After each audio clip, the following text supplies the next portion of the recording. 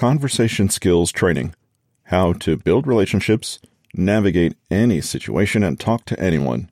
Written by Patrick King, narrated by Russell Newton.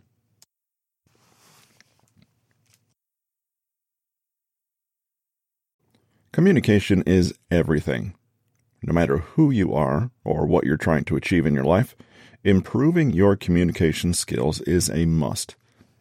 It's a strange fact that human beings are expected to just know how to communicate, despite so many of us finding it challenging or unpleasant.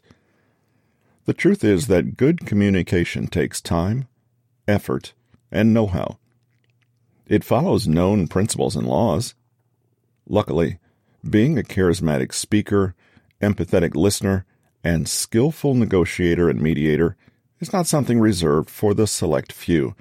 It's something that anyone can do if only you understand these laws. There is certainly not enough space in just one book to cover all the multifaceted ways that communication can be fine-tuned and tweaked. But in the following chapters, we're going to explore some of the most popular concepts and principles so you feel empowered to start making positive changes right now. One idea that we will return to frequently is the overall purpose of communication.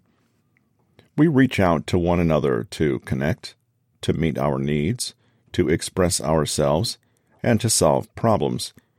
Therefore, the best mindset to adopt on our mission to become better communicators is the one that will best allow us to do just that: connect. Identify your communication style.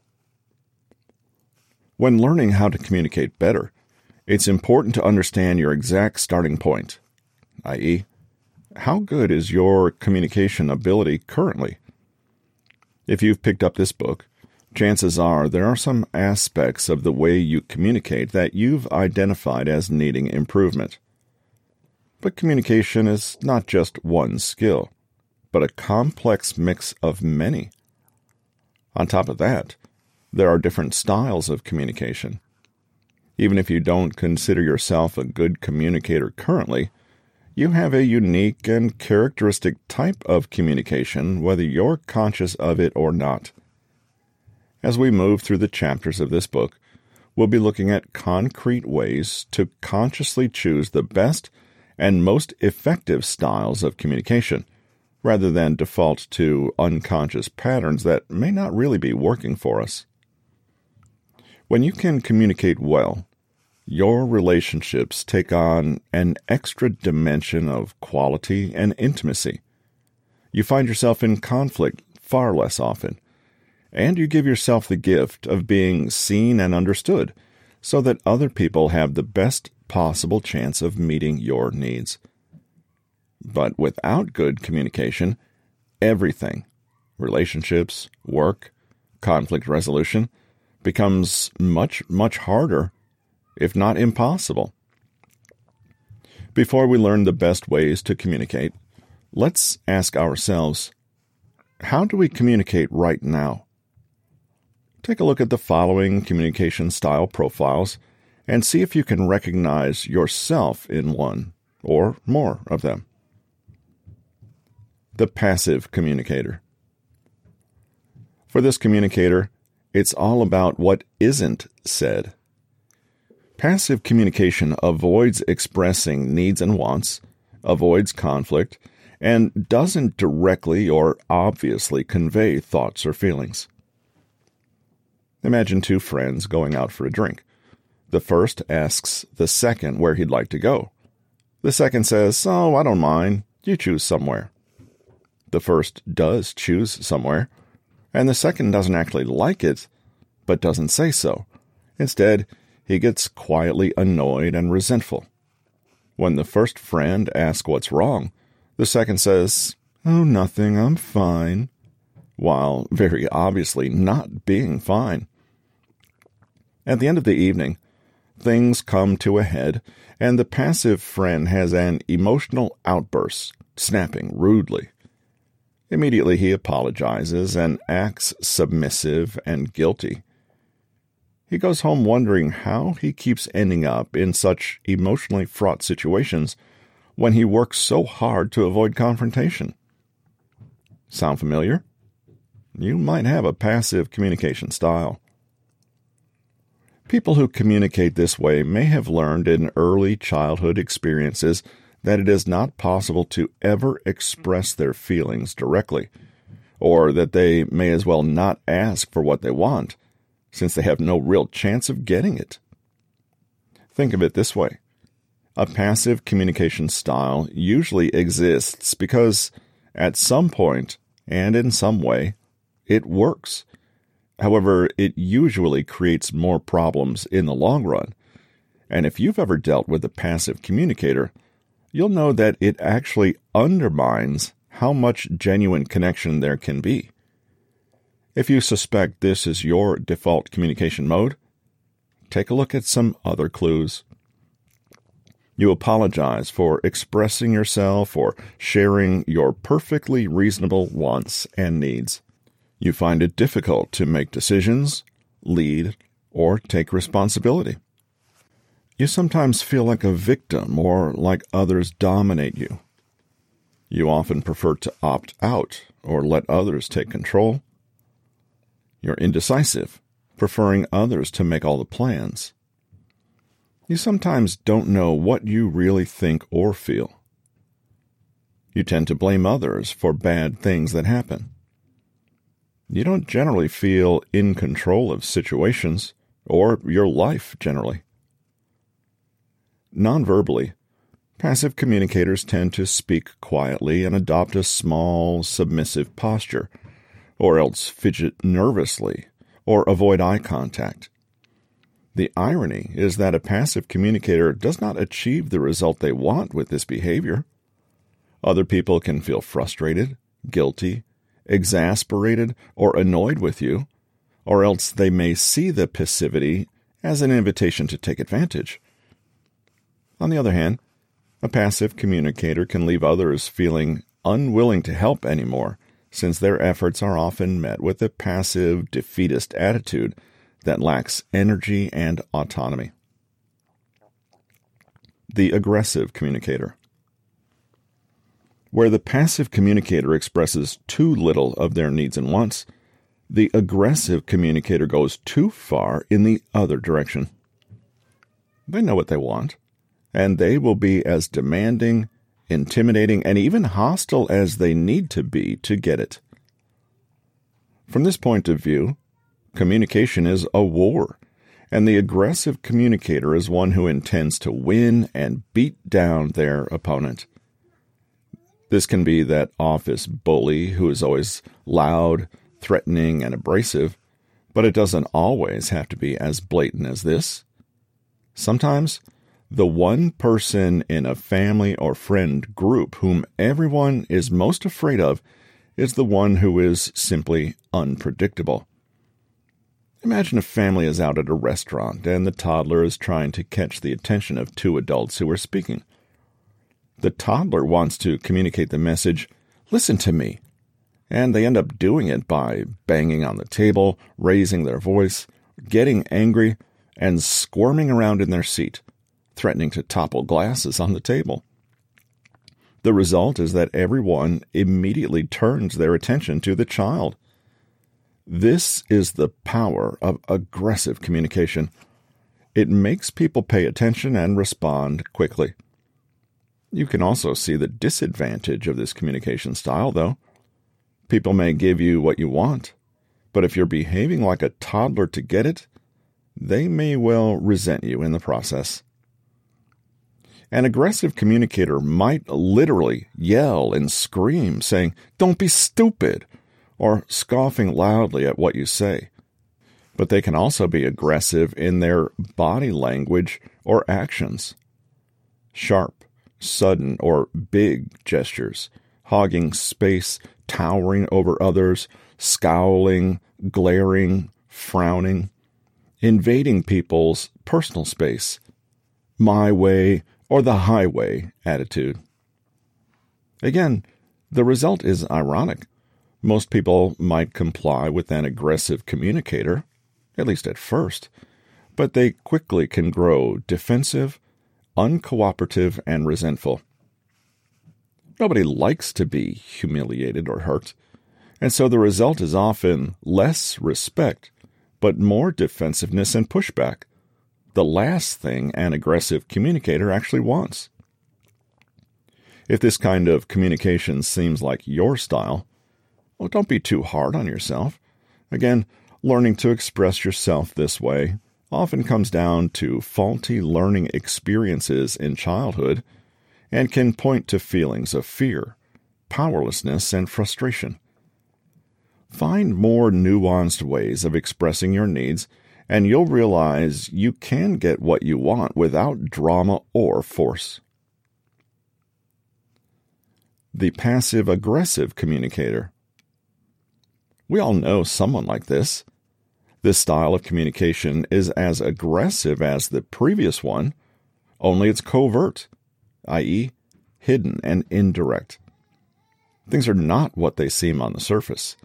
Someone who communicates this way may feel angry, but powerless to act in direct or ordinary ways, so they attempt to meet their needs and make themselves known passively instead.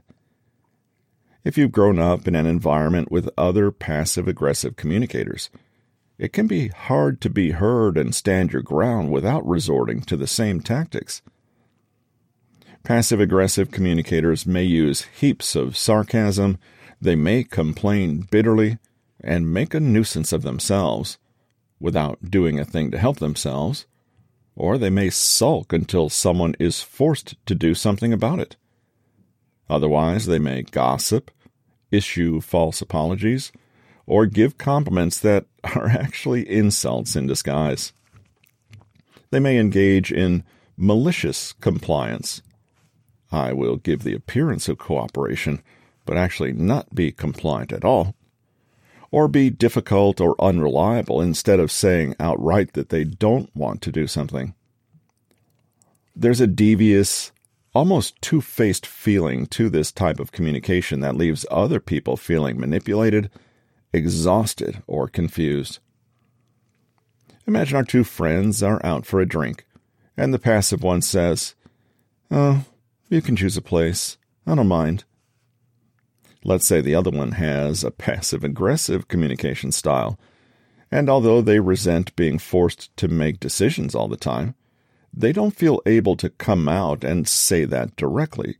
So instead they say, "Oh no, I understand. How could I forget that it's always my job to sort these things out, right?" As they deliver with a sugary sweet smile, there is plausible deniability in this, and when the other friend responds to the hidden aggression in it, the first one can act hurt and confused. Calm down, it was just a joke. If pushed, the passive-aggressive friend may then apologize, but it'll be an apology with a sting in the tail. "Sheesh, I said I'm sorry. Forgive me for not being perfect all the time." The manipulative communicator. The above style has some overlap with one more style, that of the manipulative communicator. This is the person who uses cunning and fakery to get what they want. Manipulation is essentially a conscious attempt to control other people and have them do, say, and think as you'd like them to. While the passive-aggressive communicator can hurt others indirectly in an attempt to express their needs without really expressing them, the manipulator is characterized by their ability to see others as tools, i.e., a means to an end. Understandably, this is one of the worst approaches and most likely to backfire. A manipulative communicator might cry crocodile tears in order to make the other person feel sorry for them, instead of, for comparison, simply sharing their genuine experience and the other person responding with genuine, uncoerced empathy. They may ask without asking, or use emotional levers, such as guilt and obligation, to position people in ways that suit them. The woman who tells her husband, "Oh, I love how comfortable you are with being an underachiever. It's really inspiring how you don't care what other people think of you," is being manipulative if she knows that this will push him to take a higher-paying job that she wants him to take. A manipulative communicator might see someone enjoying their lunch at work and say, seemingly to no one in particular, in a high-pitched, condescending voice, "Ooh, that looks delicious. Aren't you lucky? I wish I could eat such fancy stuff like that for lunch every day. Oh, well."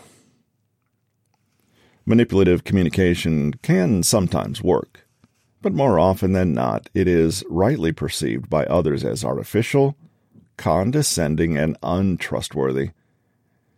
If outright tricks and lies are used, the communication style can fail badly, and the person not only fails to get what they want, but they shut off potential genuine avenues of connection and understanding, shooting themselves in the foot, basically. Now, in reading about these 4 communication styles, you can probably see that you've been guilty of all of them, at least to some point in your life. You can also probably see that they overlap one another, and that the tactics in each style can vary in intensity. Few people use any single type exclusively in their communication, but it is worth asking honestly about patterns that you observe in yourself. There are countless shades and nuances possible when we think about how not to communicate. Unfortunately, though, there's one thing to keep in mind. None of them really work. In other words, the above 4 communication styles are bad, not because they use lies, passivity, or force, but because they don't achieve the main goal of communication. Why do people communicate? There are only a few reasons. To get our needs met, to share our experience and express who we are, to solve problems, to connect with another human being. The above communication styles are actually attempts to meet some or all of these goals. Usually, however, they achieve the exact opposite result.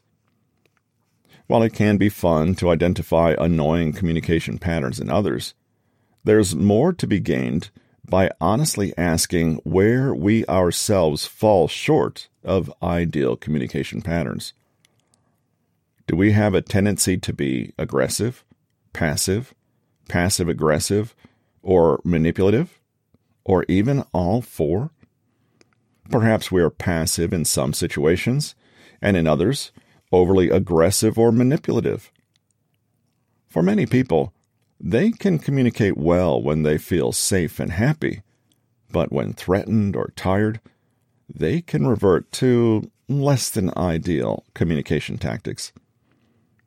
It helps to be aware of maladaptive communication strategies, but let's look at how we can best communicate, i.e., how we can meet our needs, express ourselves, and solve problems in a way that actually works. The truth is that genuine, healthy, and respectful communication is just so much easier and more pleasant. The assertive communicator. This is a healthy, balanced, and conscious way of communicating. It's the ability to express needs, wants, thoughts, and feelings in a direct and assertive way without ever disrespecting or controlling the way others think or feel, controlling what they do, or undermining what they need. This is the communication style that comes from a healthy self-esteem paired with a healthy sense of respect and compassion for others. Have you ever encountered somebody who just exuded a sense of okayness? They might have seemed perfectly relaxed, calm, and self-possessed, and after speaking to them, you felt that they were kind and friendly, but not that they were pushovers. They didn't seem flustered, inhibited, forceful, or shy, but neither did they seem arrogant and in your face. Chances are, this stable, comfortable feeling you felt in their presence was due to their communication style.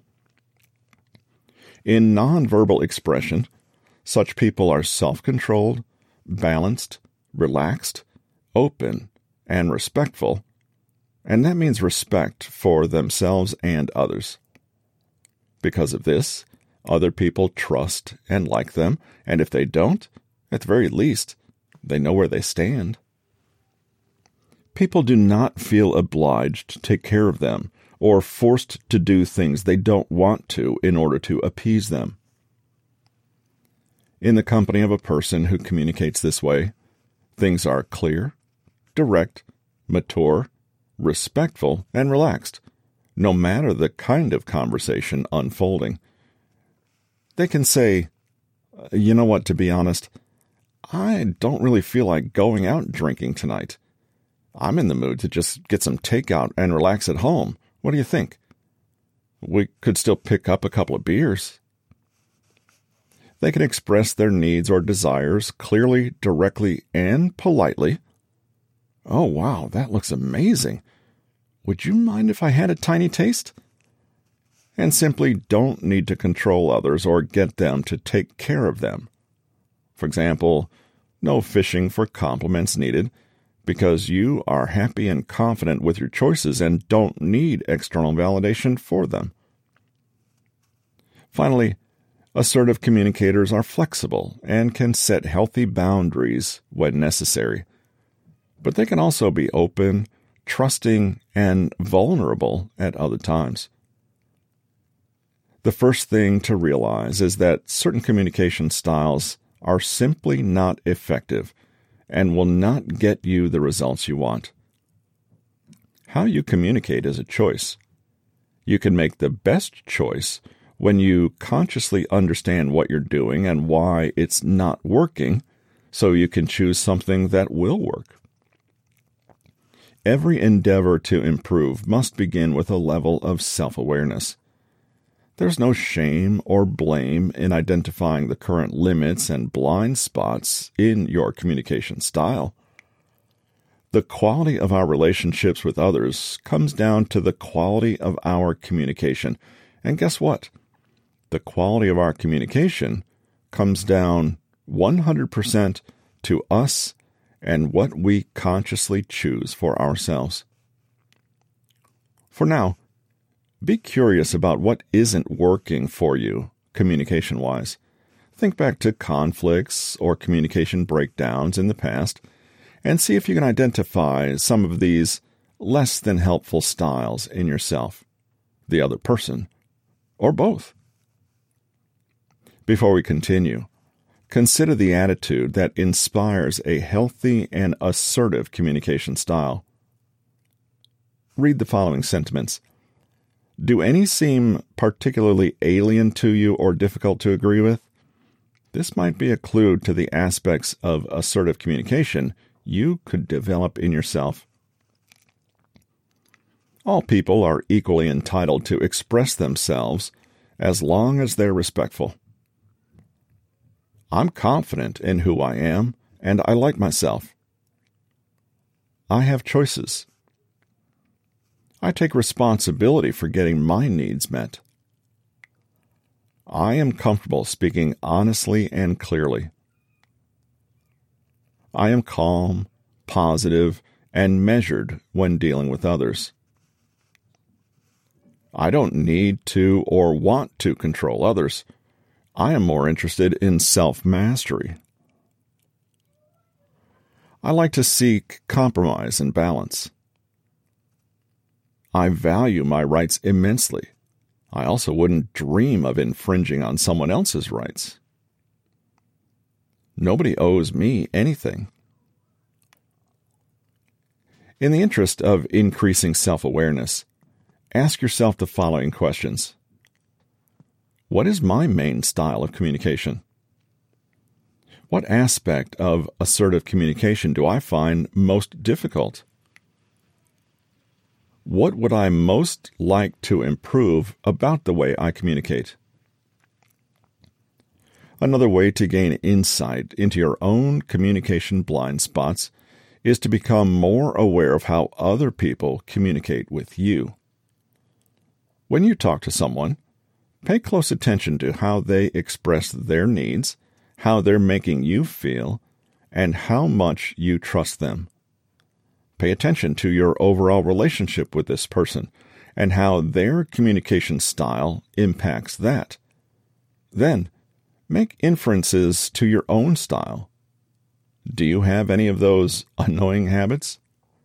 What works, and how can you learn to do the same yourself?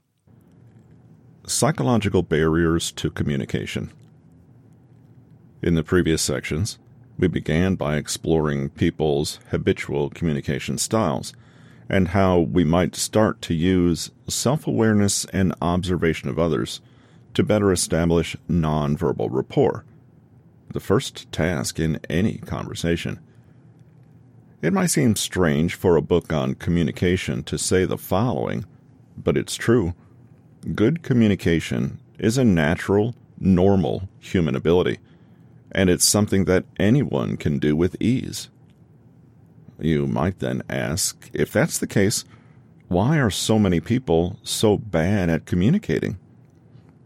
The answer is that communicating well is simple and easy, but first we need to remove the formidable barriers that stand in our way to doing so. This is what can be difficult. People are only able to communicate at the level that their inner psychological barriers allow them to. For example, if there are two people, and one person has amazing communication skills, but the other is trapped in a core belief that conversations are battles they need to win, then the conversation will never move beyond this battle framework. Basically, one's emotional state, beliefs, habits, personality, and general attitude to life are the ultimate limits to how well they are able to connect to and communicate with others. Certain psychological states will improve your ability to both send and receive a message, while others will undermine it. With that in mind, what barriers are there, and how can we replace them with something more useful? Assumptions.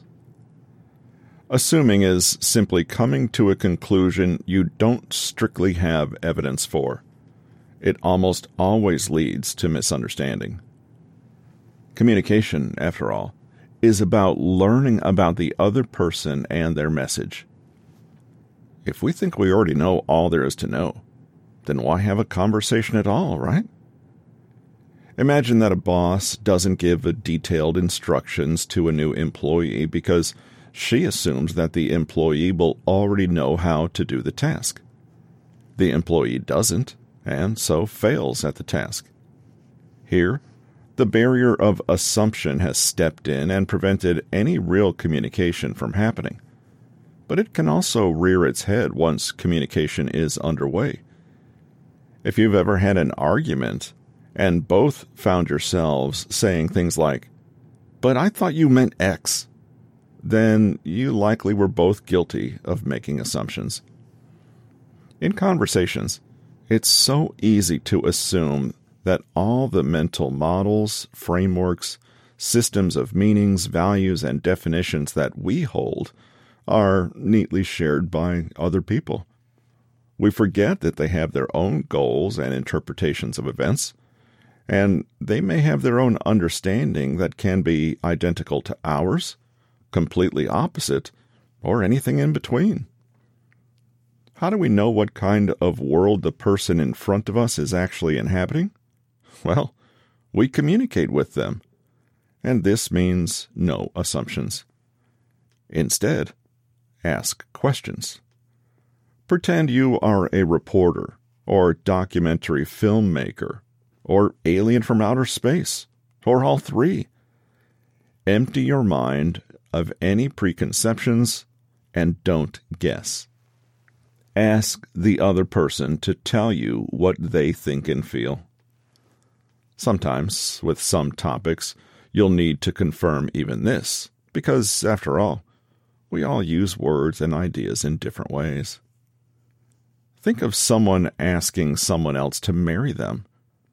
That person says yes, but what exactly have they agreed to? How big is the overlap between their respective understanding of the word marriage? Aggression and anger. We've already seen that aggressive or passive-aggressive communication styles cause upset and don't even achieve the person's communication goals anyway. But for obvious reasons, anger, resentment, or even rage can be serious obstacles to effective communication. It's simple. To communicate, we have to make contact. We connect with someone else. And this requires us to let our guards down and become receptive and open to what the other person is sharing. If the other person is angry, they will come across as a threat. And why would you ever be receptive to a threat? Most sane people will close off to aggression and disconnect in an effort to protect themselves. This means that if you are leading with anger, you're automatically creating a condition in which communicating cannot take place. Think about that. You cannot communicate with a threat, real or perceived. You can only defend against it. If you lead with anger, you can only expect defensiveness from the other person, and this gets you nowhere. Imagine the sadly all too common example of trying to make a complaint on the phone or get a refund from a dodgy company. Yes, you're entitled to feel angry, but will that anger help you solve your problems any quicker? If you spend 15 minutes yelling at the person on the other end of the line, it's just 15 minutes you've wasted, and at the end of it, you'll probably still be at square one. Instead, own your emotions. Feeling angry is not a problem. Approaching someone else with hostility and aggression is. The alternative is not to force yourself to pretend to be calm. Rather, it is to own your feelings and identify them as belonging to you. Instead of blaming the other person or directing your emotion to them, hold that emotion as something that belongs to you only. Using I statements will mean you can say, I feel so overwhelmed right now, instead of, you're stressing me out. Preconceived attitudes. Here's the question yet again. What is the point of communication? What is it for, ultimately? The way you answer this question shows you the attitude you hold toward communication. For some people, conversations are a fight or a courtroom drama or a way to prove how right and worthy they are. For others, the point is to get their needs met, or share and express, or simply reach outside the limits of their own inner perception and connect with another human being. Naturally, the attitude you have to conversations will depend on the beliefs you hold. These beliefs also include the habitual roles you've always assumed in conversation with others. Do you routinely show up as the therapist, comedian, drill sergeant? Are you always preaching and explaining? Or do you repeatedly defer to others to let them lead? None of these orientations are right or wrong in themselves. But if you are A, unaware that they are there in the first place, or B, constantly communicating with people who don't share your attitude, then you can expect conflict and misunderstanding. One especially big impediment to effective communication is negative self-image or low confidence. This acts like a kind of filter in which every message you receive from the outside world can only ever be interpreted in a way that makes you look inferior. Most of us have never considered that low self-esteem can distort communication. But really, if low self-esteem is the inability to hear a message that paints us in a good light, then that's precisely what it does. In a 1980 paper called Perceptions of the Impact of Negatively Valued Physical Characteristics on Social Interaction, researchers Robert Kleck and Angelo Strenta set up a fascinating experiment. They told their participants they were investigating prejudices and biases toward those with facial scarring. The participants were given fake facial scars and sent out to do real job interviews, then asked to report their experiences. Just before the interviews, however, the participants were told that the makeup artists needed to quickly touch up the scar, while secretly they removed it. On returning from the interviews, the participants all claimed to have been discriminated against. Because they were expecting discrimination, they interpreted everything that occurred in the interview as evidence for that conclusion. In other words, if one sees themselves as a victim, one can't help but suddenly perceive everything as an attack. The participants would easily say that what they perceived was something in the interviewers. But what do you suppose the interviewers made of them? Chances are they, too, could detect the preconceptions the interviewees were bringing to the table, perhaps even unconsciously playing along to confirm them. Instead, practice compassion for self and others. Really good conversation is supremely democratic. There are no winners and losers, and no hierarchy. Take a deep breath and put yourself on an even keel with the other person. Try to shelve any ideas about who is playing what role, and compassionately encounter the person you find as you find them, your equal. At the same time, be on guard for any deep-seated beliefs that have made you decide that you will be the loser in any interaction before it even happens. The subtle ways that your behavior will change when you have genuine and healthy self-belief can make all the difference in the world. Fear. Aggression impedes communication because it puts the other person on the defensive. But if that person is already on the defensive, the conversation is already impacted. Defensiveness is essentially putting up a wall. Trying to communicate through a wall is not easy, and it usually results in one thing: confusion and serious misunderstanding. This is sometimes why fear and aggression can lead to communication breakdown. The more walls that are put up, the harder it is to hear one another, and in the confusion, more fear and anger are created, necessitating even more walls. A person who is fearful is not listening. They're not curious. They're not focusing on anything other than their own self-preservation. And this makes them a bad conversationalist on the most fundamental level. Have you noticed how, after watching a horror movie, the bedroom that seemed perfectly innocent yesterday now seems riddled with potentially frightening nooks and crannies?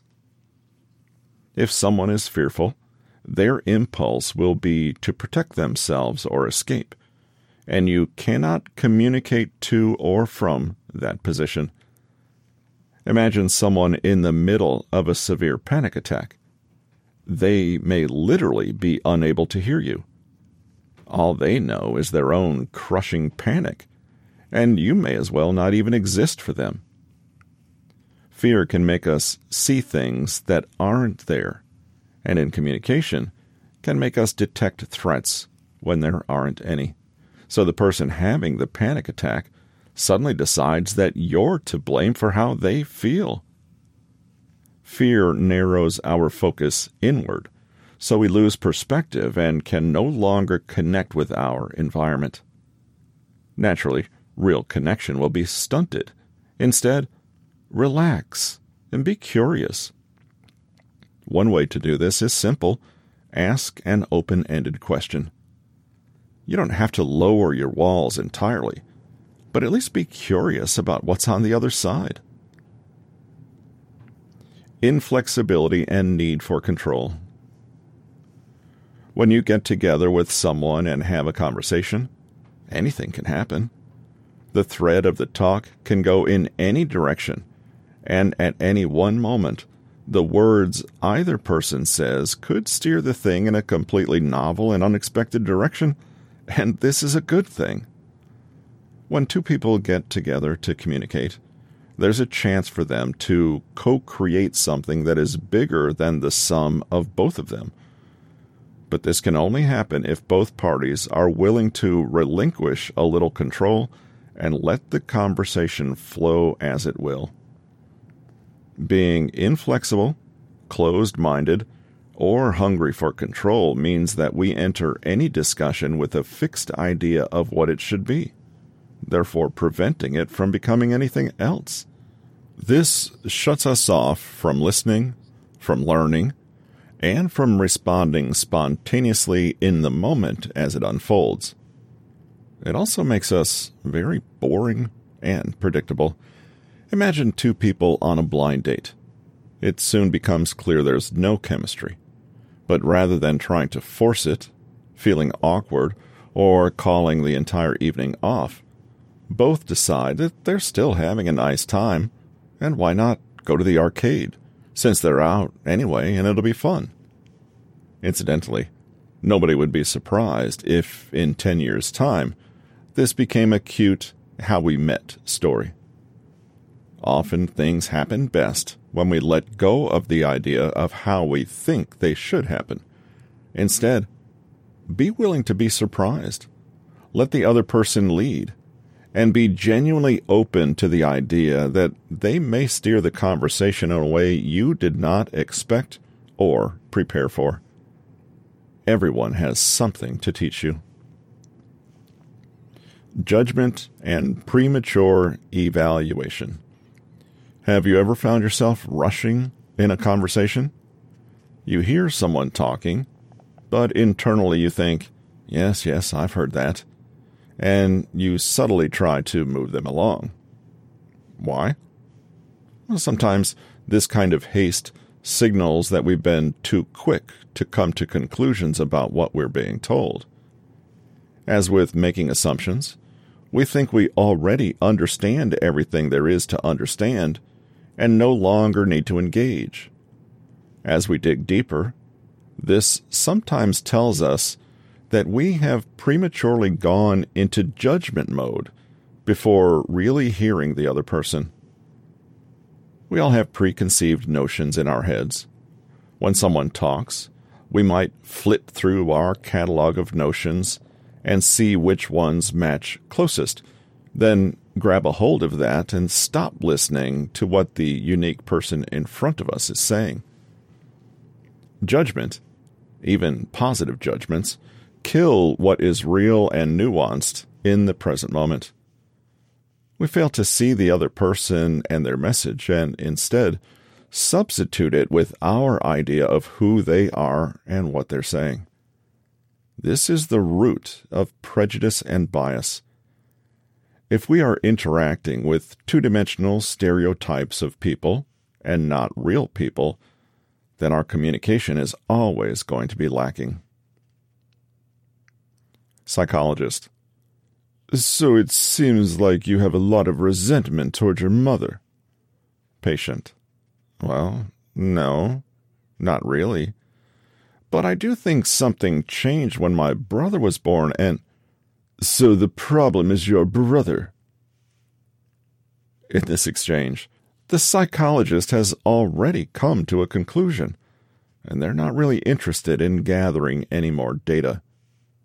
They have a hammer, i.e., everyone has an issue with at least one family member, and they're going to look at everything like it's a nail. Instead, cultivate wonder. This may be the hardest mindset shift of all, but to become a genuinely good communicator, you need to maintain a sense not just of curiosity or interest in another person, but of near continuous awe at what a privilege it really is to step outside your own head for a moment and step into someone else's. In the remainder of this book, we will take as a starting point the value that communication is a way to create connection. We label anything that gets in the way of this connection as a psychological barrier and work to remove it. Are there other barriers than the ones listed above? Definitely. We can point to an attitude of distraction and inattention, lack of trust, cross-cultural limitations, and even exhaustion as things that prevent people from properly connecting. Whatever they are, though, with self-awareness and practice, we can work to lessen their impact on us. Other bad communication habits to avoid. Maybe you read the previous descriptions of barriers to communication and thought it all sounded a little serious. Perhaps you are simply looking for ways to improve everyday conversation and not necessarily become a master at juggling the deep and meaningful stuff. However, even if you are, on the whole, a flexible, open-minded, and non-judgmental communicator, you may still fall into the common habitual conversational traps that plague the best of us. That's because the biggest barrier to excellent communication is all those small, mindless, and automatic acts that erode trust and connection.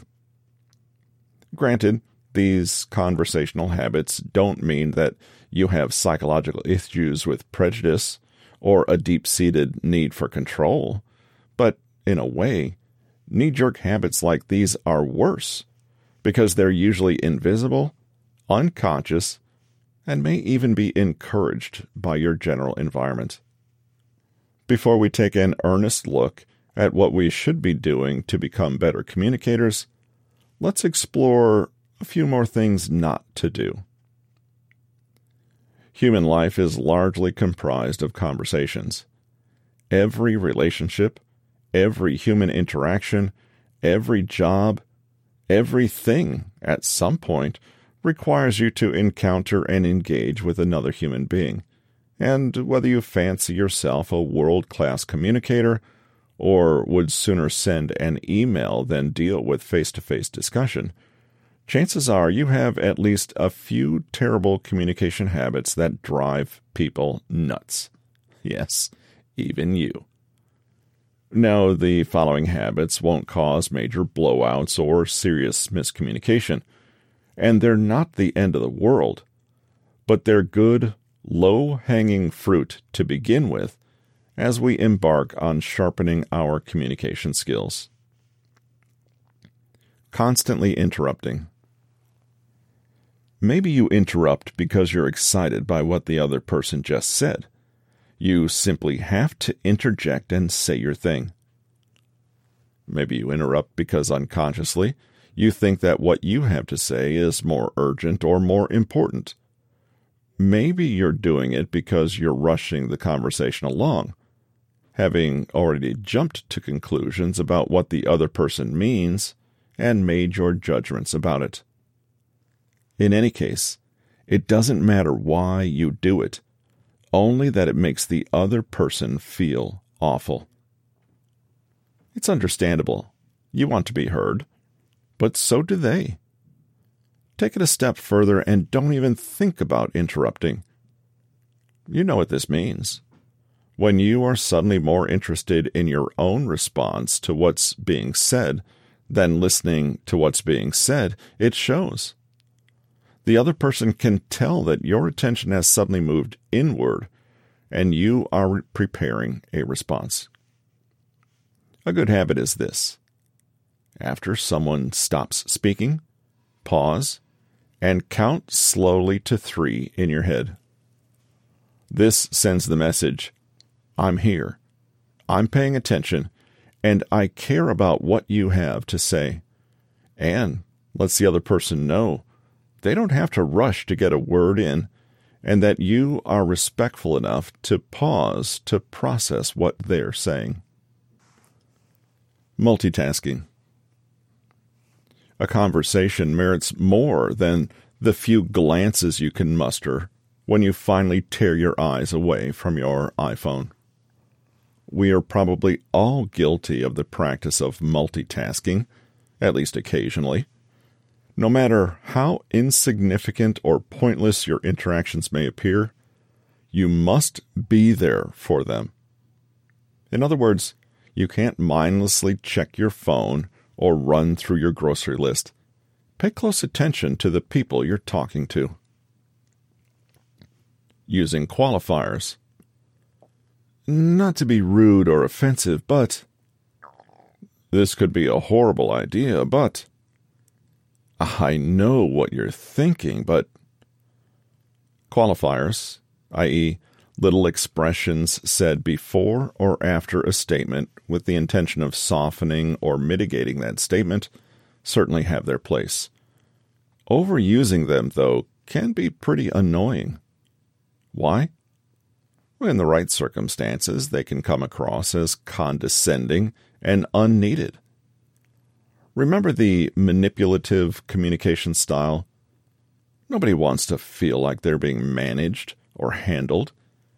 If you go to great lengths to use qualifiers, it may stir up feelings of mistrust in your listener, who could wonder why you're not just being direct. Remind yourself that the word "but" is kind of magical. People tend to discount everything that came before that word. It's yet another barrier, albeit one that is mostly just annoying. Equating your experiences. In Chapter 4, we'll look more closely at mastering the emotional aspects of effective communication. But for now, it's enough to banish this single, meaningless phrase from your repertoire. I know exactly how you feel. It's even worse if you then proceed to tell a lengthy story about a time when you felt similarly, despite the fact that the two situations are completely dissimilar. Keep in mind that every person's journey is unique.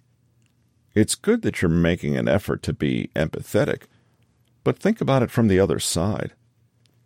Has hearing about someone else's hard time ever made you feel less unhappy about your own troubles? Probably not. Whether you can understand another person's experiences or not is irrelevant. Almost always, it will not feel good for them to hear it. Floundering. We've all encountered people who ramble on without a point, as though they like the sound of their own voices. If you have a tendency to do this yourself, constantly try to remember how mind-numbing it is to be on the receiving end. Floundering and waffling on and on is usually a bad habit we get into when we're nervous or unconsciously afraid that something bad will happen, unless we keep performing and filling the silence. But like every other poor communication strategy listed here, it doesn't work. The more we talk, the less people listen.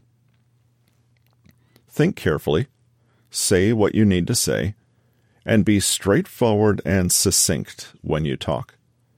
Have faith that you've been heard, and if you haven't been heard, just let it go, because it's likely that you would not have convinced anyone to care or understand simply by going on ad nauseum. Waiting instead of listening. Everyone knows they should be a good listener. To be honest, most of us are better at acting the role of good listener than actually being one. Rather than listening with all our attention to what we're told, we're really just waiting our turn. Worse, we might be listening with an agenda, discarding what doesn't fit the agenda, hearing what we like, and spending the next few minutes drafting a witty response, just as soon as the other person stops talking. If this is a bad habit to break, remind yourself of the fact that people can usually tell when you're not listening. It's not easy to hide, and it makes you appear selfish, disinterested, and unkind. Fluff and filler words. Padding out your speech with filler words may be more or less acceptable depending on your age, culture, and social situation, but it's almost always better to avoid it entirely. Filler words are things like okay, like, you know, you see, right, kinda, so, actually, and so on. You may, in fact, have your own personal verbal tick. For example, some people have a strange habit of ending every sentence with a dangling, so, that doesn't go anywhere. Others will liberally sprinkle like or everywhere. Still, others will have overused turns of phrase that add nothing at all to the message. For example, the woman who ends every simple phrase with, if that makes sense. Or the guy who cannot open his mouth without saying, yeah, well. Try this challenge for yourself. Once you've identified your own pet filler words, try to consciously replace them with plain old silence. Just say nothing, and pause until you can say something that isn't a filler word. If you can be mindful enough to do this in the moment, you may be surprised at just how polished and put together you come across. You don't have to say anything profound. Just remove the filler words, and you automatically seem more self-assured, authoritative, and sophisticated. Note, of course, that if you deliberately don't want to appear that way, then ignore this advice. So, interrupting, being distracted, trying to make every conversation about you, all these smaller conversation-killing habits are actually expressions of one deeper, bigger problem: conversational narcissism. We are all guilty of this to some extent. A conversation is about two people. Even beyond that, a good conversation is one where both people have actively participated and both have connected with one another. That simply means that to the extent you are focusing only on yourself, the conversation will be lacking somehow. The more you can focus on the other person, the better the conversation will be. This realization seems pretty obvious on the face of it. You look around, and you'll notice that almost all cases of miscommunication or failed connection come from, in one way or another, conversational narcissism. Whether the obstacles are psychological, behavioral, or just bad habits we've fallen into, if they put us at the center and cause us to forget the other person and their perspective, then our communication will never be everything it has the potential to be. The rapport game. Imagine you're sitting across the street from a cafe and watching 3 tables, each with 2 people having a conversation. At table A, both people are leaning in together, seemingly mimicking one another's facial expressions and hand gestures, while at table B, the people talking are looking very serious and low energy. But they've both leaned back in their chairs and, just like table A, seem to be mirroring one another's behavior. Table C is different.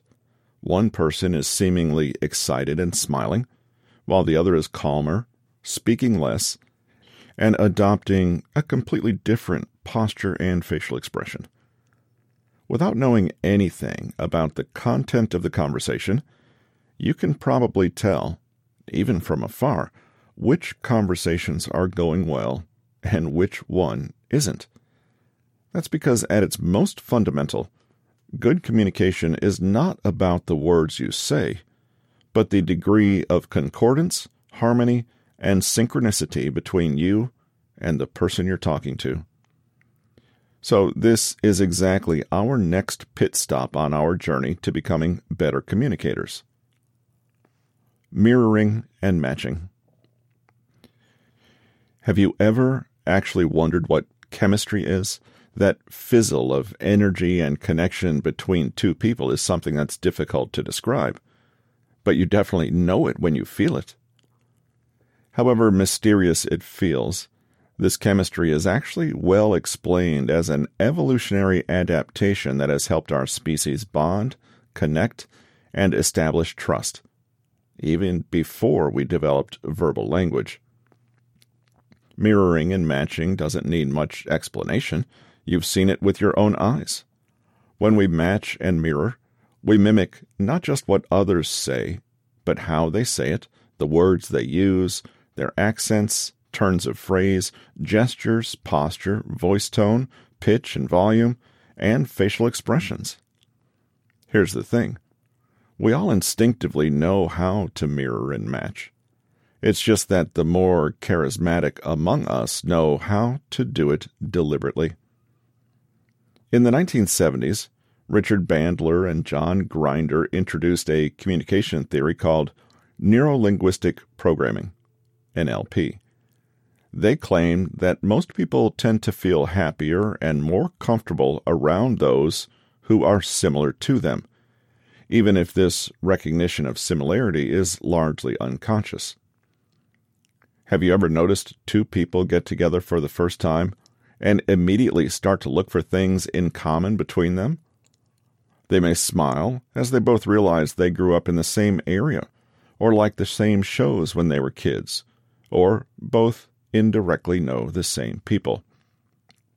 As they do this, they may start to reflect and mimic one another, matching the other's tone of voice, hand movements, and other idiosyncrasies. It's as though the more similar we feel to the person in front of us, the more we feel that they can hear and understand us, and the more we trust and like them. Mirroring is copying and reflecting a behavior in the same moment. So they smile and you smile. They whisper, and so do you. Done right, it creates feelings of harmony and synchrony, like you're both doing a coordinated dance in time with one another. Matching is copying and reflecting, but not necessarily at the same time. So perhaps they use an unusual or noteworthy turn of phrase, which you remember and return to later in the conversation, almost literally communicating, "I speak the same language as you." The wonderful thing is that mirroring and matching can create strong feelings of harmony and connection even without you saying a word. It's difficult to estimate just how much communication is nonverbal, but it's clear that the proportion is significant. Whether you're meeting someone new, talking to an old friend, or trying to navigate a prickly conflict, matching and mirroring is a great skill to master, since it always gives you a solid base on which to build. There are three main ways to build rapport by using matching and mirroring. Way 1. Match and mirror external communication cues. Body language and nonverbal communication are prior to verbal communication. If you adopt the same posture as the person in front of you, you duplicate their experience in your own body and can understand more about their position, literally. You also communicate that you're on the same wavelength and will create feelings of being in sync. In conversation, simply notice how open or closed body language as a whole seems. Look for tension, crossed arms, hunched posture, closed fists, frowning. Or relaxation, open arms, expressive hands, legs uncrossed. Without aping them very obviously, try to match this degree of openness or closedness. Next, notice gestures, i.e., body postures in motion. Are they moving quickly or slowly? Are they graceful and flowing, or sharp and staccato? Wide and expansive, fidgety, protective, restrained? How do the gestures line up with everything else in the conversation? Match and mirror this. You can also match and mirror facial expressions. In fact, you might find you do this automatically just by paying close attention to the other person. You could focus on just one most notable aspect, for example, the eyebrows or corners of the mouth. Again, see if you can match the position, movement, and degree of openness or closedness here, especially at points in the conversation when emotional content is being communicated. You could say, "I know how you feel," but when your facial expression matches theirs, you're doing something more powerful. You're showing that you understand what they mean. Way 2. Match and mirror voice and language. This is a rich area to tap. Consider all the aspects of the voice that have nothing to do with the words used. Tone, rate or speed, volume, both loudness and simply the amount of speech, pitch, how high or low, pace, inflection and modulation, how you deliver your sentences and the flow of speech, for example, with lots of variation or with the steady, even, monotone. You can match and mirror on any of the 5 above aspects, or potentially all of them. The key, however, is to do it subtly and naturally. For example, if the person you're speaking to is talking quickly, fast rate, speaking quite loudly, high volume, and in a high pitch, and talking with an excitable and highly inflected tone, then you can signal your empathy and understanding of their frame of mind by mimicking some of this yourself. You could subtly raise your own pitch, talking a little louder than you ordinarily would, and mirror that excitement back at them. Overall, you're attempting to match the energy of what they're communicating.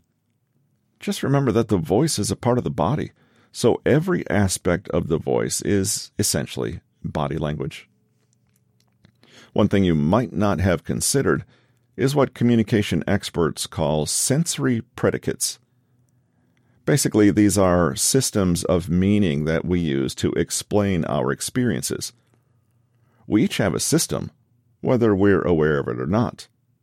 I.e., we might favor descriptions and explanations that are visual, auditory, kinesthetic, feeling, auditory digital. A few examples will show how sensory predicates play out in real life. A visual predicate, for example, uses language, symbolism, and metaphors that are based in the physiology of sight. So you might pepper your speech with terms like picture this, look, view, bright, reveal, short-sighted, paint a picture, I can see, clear, dim, etc. Similarly, more auditory, to do with sound predicates, will include phrases like listen, tell, clear as a bell, on the same frequency, lend me your ears, strike a note, loud and clear, etc. Kinesthetic and feeling predicates may overlap somewhat and mix both meanings of the word feel. For example, I'm touched, concrete, solid, hot and bothered, get in touch, handhold, grasp, make contact, etc. So-called auditory digital predicates are more focused on the cognitive experience of the world. For example, with terms like understand, know, think, process, figure it out, pay attention, wonder, etc. The point of understanding the predicates someone uses is so that you can match and mirror these too. The result can be an instant connection of feeling and rapport. For example, if someone consistently uses visual predicates, they may say, "I like the look of this idea. You've painted such a clear picture of the most important goals." If you pick up on this, you can continue and expand the visual metaphors, or include your own by later saying something like, "I see what you mean. I'm glad we're focusing on the same vision here." Now, this might not seem like much, but it's a powerful way to unconsciously signal that you speak the same language, and even more than this, inhabit the same perceptual world as the other person. If you're not entirely clear which kind of predicate the person is using, it's no big deal. Simply prick your ears. There's an auditory one, to the kinds of metaphors they use, and repeat or expand on them rather than abruptly switching to a different metaphor. Way 3. Match and mirror internal communication cues. This one is a little less obvious. The voice and the body may be easier to notice at first glance, but have you ever simply felt that people have different energy levels from each other? The energy is about how active, energetic, and vibrant someone is, yes, but it can also be more subtle than this. Think of someone who is really good at doing impressions. They're able to so perfectly capture another person's personality, not just because they can mimic their voice and mannerisms, but also because somehow they can put all these things together and portray the person's deeper essence. Noticing this essence takes practice, but at first, try to simply pay attention to how people are taking up space, how they're breathing, and the aggregate of all their expressions, language, posture, appearance, comes across. Reflecting someone's essence may take a special touch, but you'd be surprised at how instantly you can create camaraderie if you can do so. If ever you're with someone and you just click, try to see things from the other side and ask what the other person did to make you feel that communication and connection were so easy with them.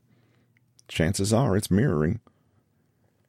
Here's a little trick you can try not just to build rapport, but to test whether you're getting anywhere in that goal. Step 1.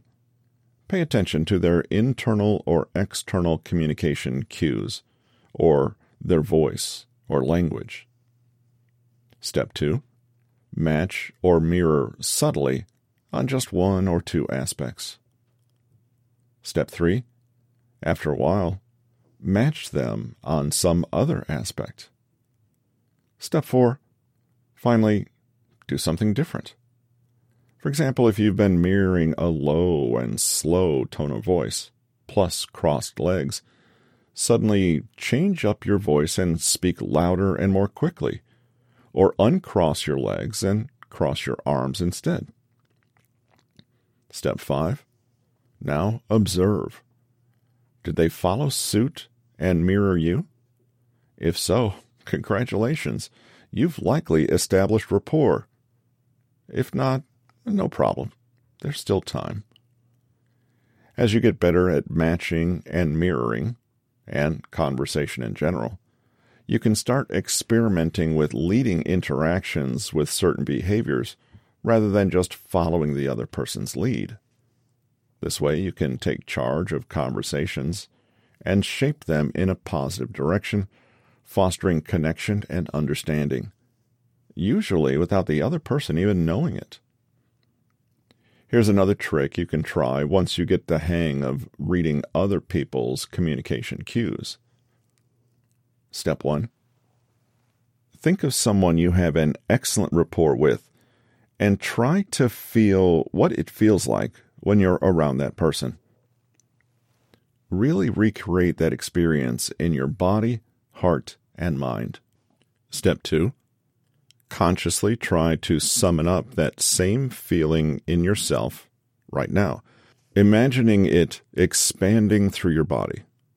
For example, maybe with a very good friend, you feel expansive, you're quick to smile, and you lean forward ever so slightly. Maybe you feel ultra-relaxed and warm. Whatever the sensation is, imagine that it's surrounding you like an aura. Then, let it guide how you behave, think, feel, and move in the moment. Step 3. Project the feeling toward the person you're with, and imagine that this amazing aura is flowing around them too. This technique is taking a reverse perspective on mirroring, since you are the one who is going first, and inviting others to mirror and match you. If you master those good, happy vibes, don't be surprised if people suddenly seem very willing to be drawn in. Way 4. Match on content. Basically, seek common ground. If people like people who are like them, then rapport is, in some ways, just a matter of finding how you're like the person in front of you. Potential areas of common ground include your history and background, such as school, hometown, past jobs, shared connections. Personal values, such as family, hard work, creativity, learning, etc. Core beliefs about the world. Emotional state, both current and more generally in life. Style, accent, ways of speaking and verbal idiosyncrasies. Hobbies, shared experiences, degree of formality. For example, do they use slang and swear words? Or are they very correct, polite, and articulate? Convention, class, age, or generation. Personality differences. For example, some people bond over being flippant, quirky, serious-minded, poetic, spiritually inclined, straight-laced, mischievous, etc. But people can also differ in their focus on the bigger picture versus the details, the emotional versus the factual content of a conversation, or the overall volume of information they're comfortable exchanging. Way 5. Chunking. One final way to establish effortless rapport is something you might not have considered before: carefully moderating the questions you ask people to control the level of detail of information you get. There are 2 different modes we can adopt any time we ask someone a question. Chunking down is about diving down into details and going from the general to the specific. Questions that chunk down give more color, depth, and richness to the conversation. However, if you stay too long mired in the details, the conversation can quickly get lost, overwhelmed, or even boring. We ask a chunking down question every time we want to learn more, and when we do so, we build rapport, since we're showing interest in the real nitty-gritty of what we're told.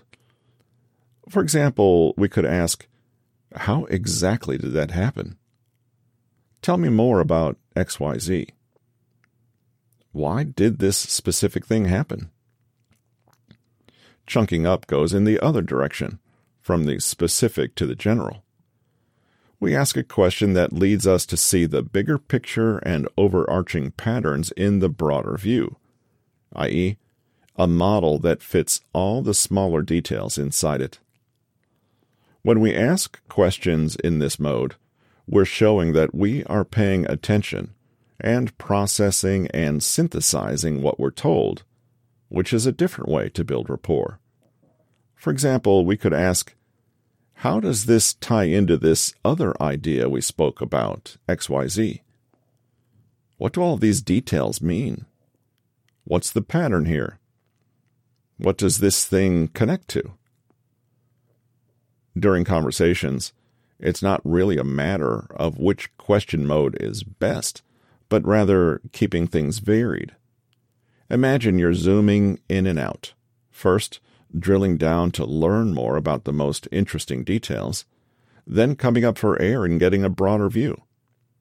Not only will such a conversation feel like it flows more naturally and enjoyably, your dynamic interest in what you're being told will create a sense of rapport with the other person. At the very least, simply avoid being in one mode for too long. So, for example, if you notice that you've asked 5 chunking up questions in a row, be aware that you may be alienating the other person in overly abstract or aloof hypotheticals. Create balance by asking a detailed question, which will bring in some immediacy and intimacy.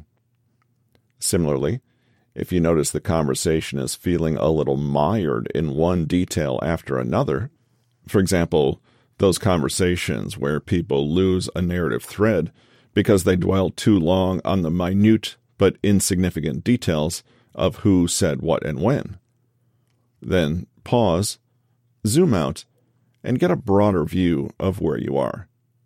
You might say something like, "So all in all, it seems like yesterday was a pretty crazy day, huh?" Expressing without speaking. How do you read people's nonverbal communication?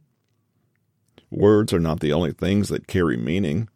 Appearance, objects, sound, fragrance, and even space all have socially shared significance.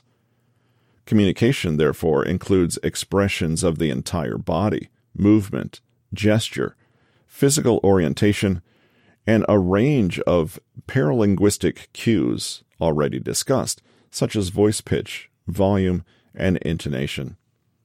Proximity, color, even time. Almost anything can serve as a carrier of meaning and therefore be used in human communication. How to read microexpressions. A microexpression is a quick, just 0.5 to 4 seconds, and involuntary facial expression produced when experiencing an emotion. Microexpressions are genuine, meaning they cannot be faked or concealed, and this makes them an ideal behavior to observe when with other people. The reasoning is that if you can actually understand the emotional state of the person in front of you, communication automatically becomes easier, more direct, and more real. It's possible that you are already able to read microexpressions, but do so unconsciously. Have you ever spoken to someone, and even though they said all the right things and appeared to be smiling, you still got a gut feeling that they were upset? You might have come to this conclusion because your unconscious mind noticed the genuine micro-expression of anger and knew that this revealed the true feeling. What we might do unconsciously can be done with more deliberation and practice. Basically, the 7 primary human emotions come from universal physiological responses to the environment. Microexpressions are quicker, more subtle versions of the more obvious macro expressions you're already familiar with. As you read the following descriptions, try to mirror and match them and see how quickly you start to feel the emotion they represent. Surprise. Raised and curved eyebrows. Stretched skin below the brow. Horizontal wrinkles across the forehead. Eyelids open, with the white of the eye showing all around the iris. Jaw open and teeth parted, but without tension in the mouth. Fear? Eyebrows raised and knotted together. Forehead wrinkled in the center and not straight across. Upper eyelid raised, with lower lid also tense and drawn up. Eyes show white above the iris but not below it.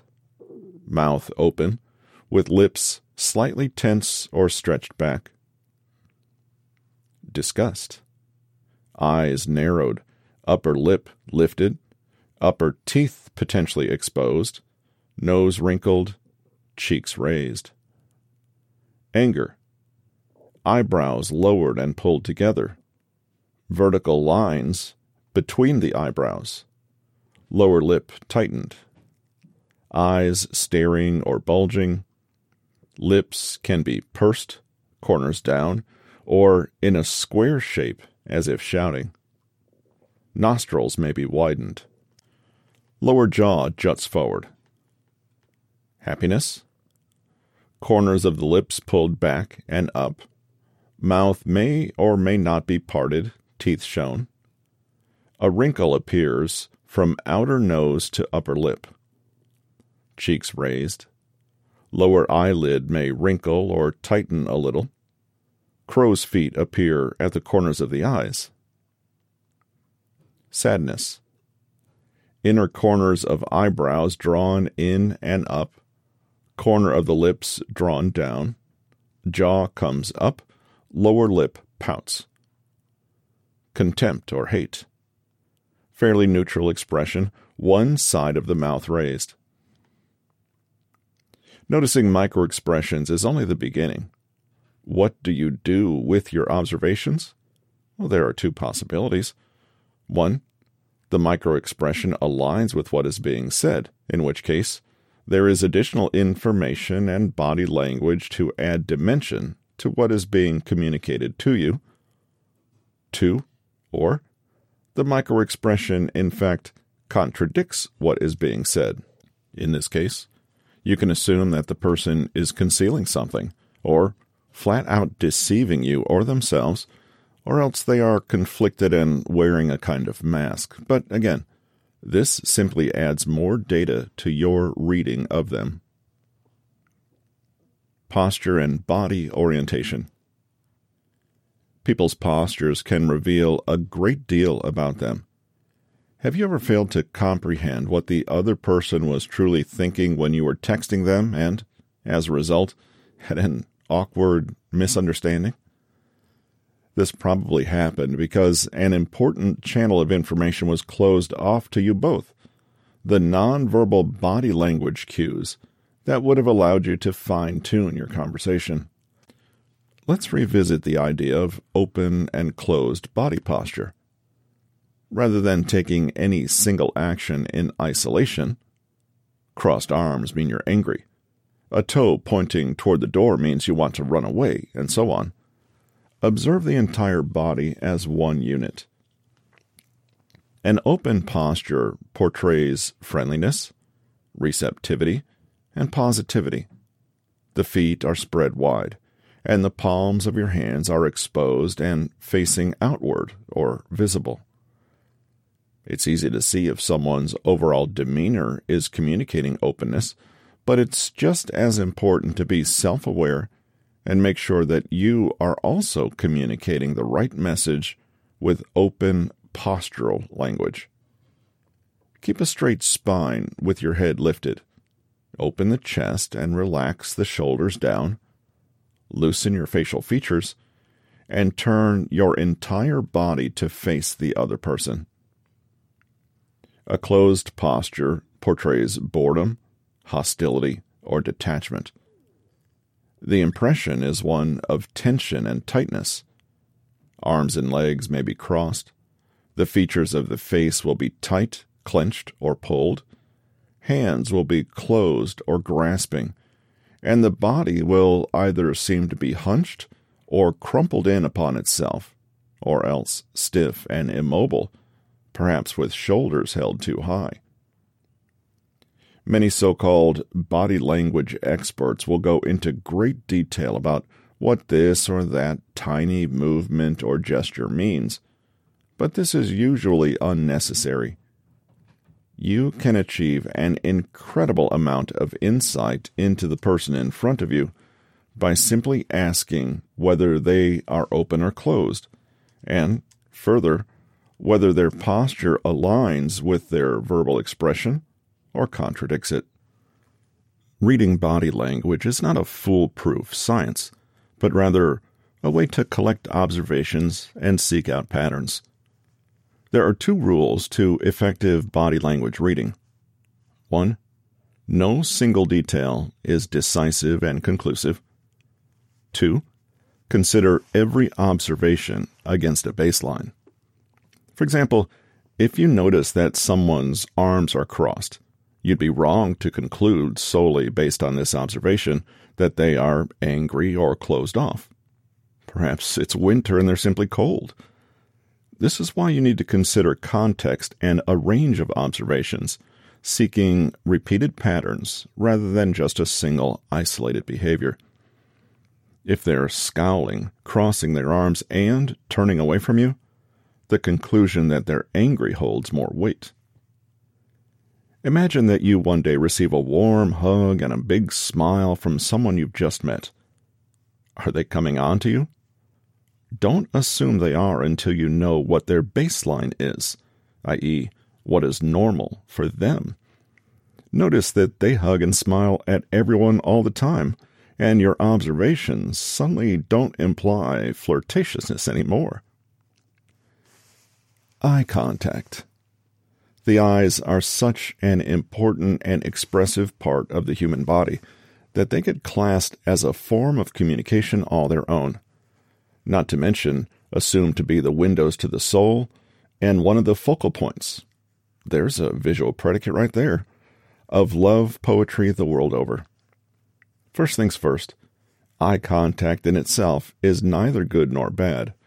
Rather, it's a question of how you make it, when, and why. More is not always better.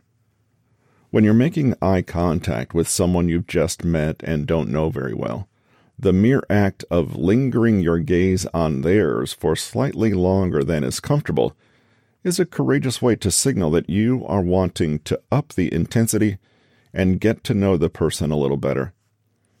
If they match and mirror this eye contact, consider that your message has been heard and the response is broadly positive. Better eye contact skills will reap benefits in the workplace, will make you a better public speaker, will help you smooth over conflicts, and will make you appear more charismatic to the opposite sex. In a study led by Dr. Arthur Aaron, men and women were put into opposite sex pairs and asked to look into each other's eyes for 2 minutes straight. These couples later reported feelings of attraction, affection, and even love for the people they originally met as strangers. Surprisingly, one of the couples even married. So the eyes are powerful communicators. Eye contact can create intimacy and intensity, but too much can be disastrous. Whatever you do, you don't want your eye contact to be inappropriate or unwelcome. Don't stare at people. If you're looking at them and they look away to avoid your gaze and then return their gaze and you're still looking at them, this will feel intrusive and even violating to them. In his book, The Power of Eye Contact, psychologist Michael Ellsberg explains, in order for eye contact to feel good, one person cannot impose his visual will on another. It is a shared experience. Perhaps eyes meet only for a second at first. One partner then tests the waters and tries a few seconds, and when that is met warmly, the pair can begin ramping up the eye contact together until they are locked in a beautiful dance of eyes and gazes. A good rule of thumb is to be brave and initiate eye contact, but after 2 unsuccessful attempts to catch their eye, stop. Be mindful of the rest of your body language and moderate yourself. Eye contact plus leaning back may make the intimacy a little more comfortable, whereas eye contact and close proximity and intense language can be overwhelming. Another good idea is to take frequent pauses. A little eye contact goes a long way. Rest your gaze elsewhere for a while. Look to the side, not down. Or try career expert Cara Ronin's triangle technique to cut potential awkwardness. 1. Draw an imaginary inverted triangle on the other person's face around their eyes and mouth. 2. During the conversation, change your gaze every 5 to 10 seconds from one point on the triangle to another. This will make you look interested and engrossed in the conversation without coming across as creepy. Paralinguistics. As you become a more active speaker and listener, increasing your awareness of the subtle nuances of verbal communication can contribute significantly to the quality of the conversation you have with others. This awareness will also promote a deeper understanding of and connection with those around you. When you speak, you expose a great deal about yourself, much of which frequently has nothing at all to do with the words you are using.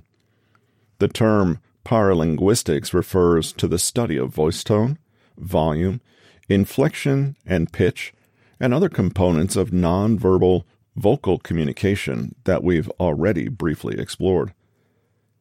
Pay attention to your own voice and its function. It takes effort and practice to become a comfortable, conscious speaker. Think about how much of an impact your vocal inflection can have on the interpretation of what you're saying. It's possible to communicate either extreme happiness or else anger and contempt while using the very same words. How people deliver their words is as important as the words themselves. Become aware both of what you are communicating as well as what others are communicating with you, and your powers of communication will strengthen enormously. The 4 P's of voice. Imagine that speaking is like a train ride. Peaks and valleys are more exciting and adventurous, while flat, unchanging terrain is not. Try to vary your speed and speak so as to include peaks, valleys, flat terrains, and pauses. Likewise, listen to the landscape of other people's speech and see what it tells you about their state of mind and the message they're sharing beyond the words they use. 1. Power or projection, how loud or soft you speak. Modify your voice projection and speak loudly if you're addressing more people. A confident speaker has good projection. Low projections make listeners lean forward to listen. When telling a secret or wanting people to come closer to you, employ low projection. 2. Pace. How fast or how slowly you speak. Quick speech implies nervousness, energy, enthusiasm, force, or even fear. Slow speech can convey calmness and gravity, or else be boring. Be animated, and vary the speed of your speech depending on the effect you want it to have on others.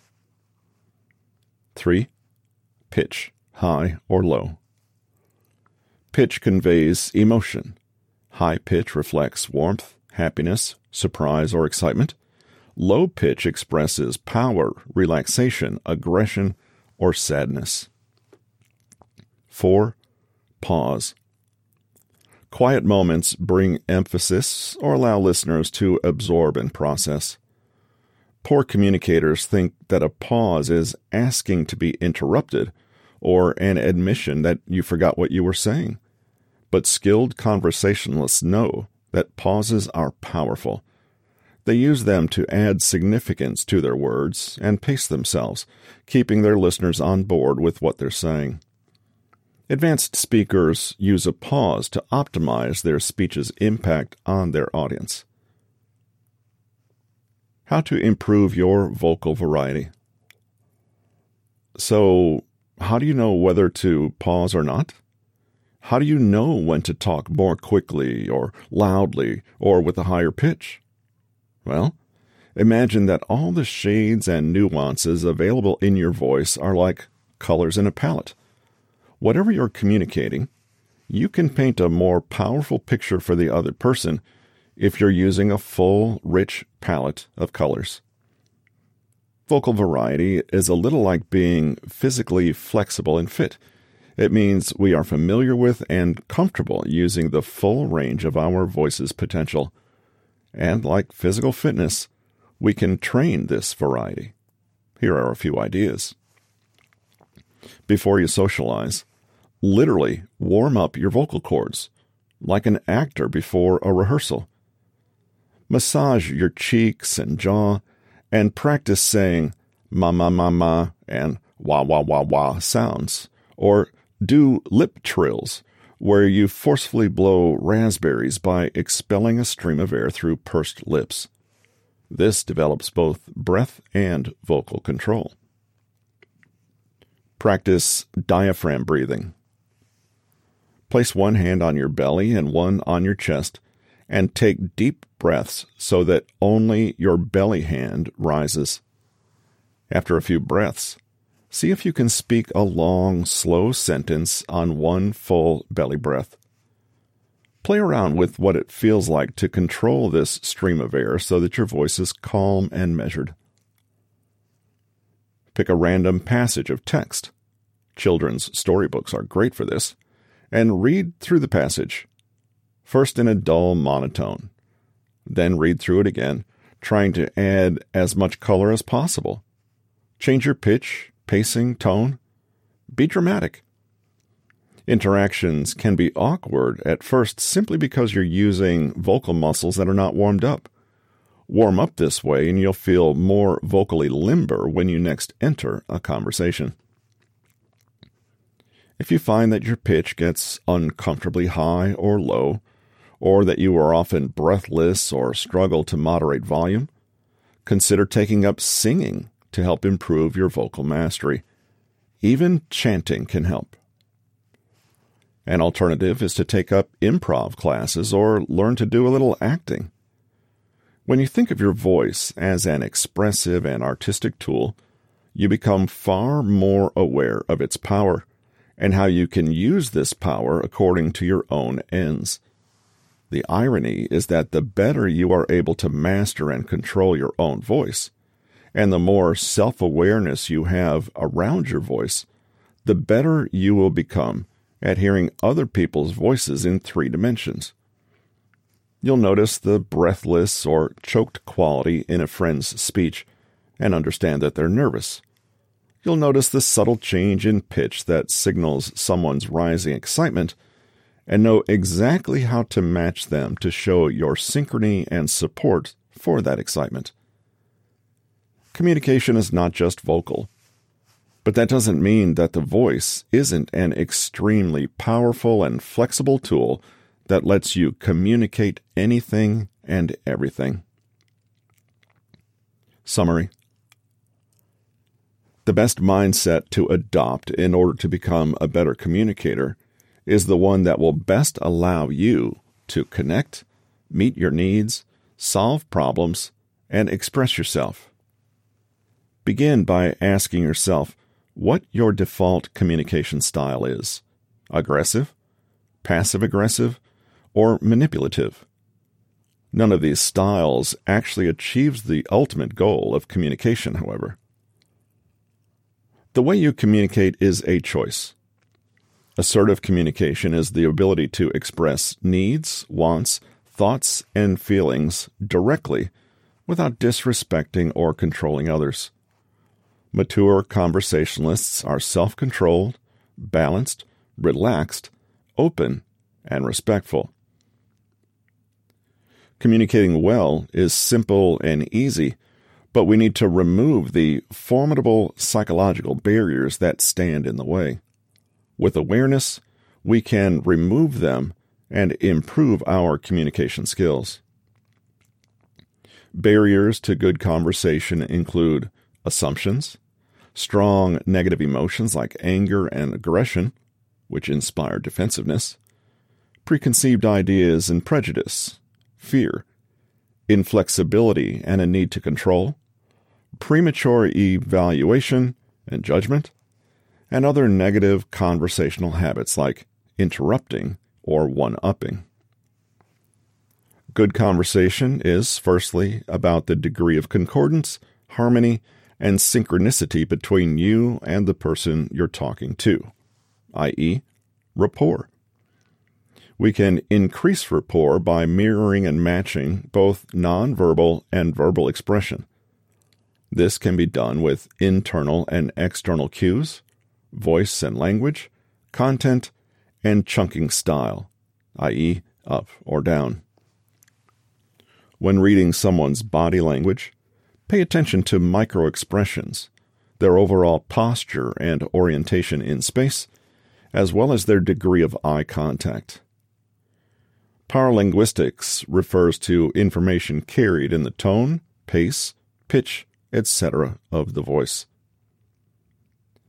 Think in terms of overall openness or closedness, but remember that no single detail is decisive and conclusive, and that observations should always be compared against a baseline.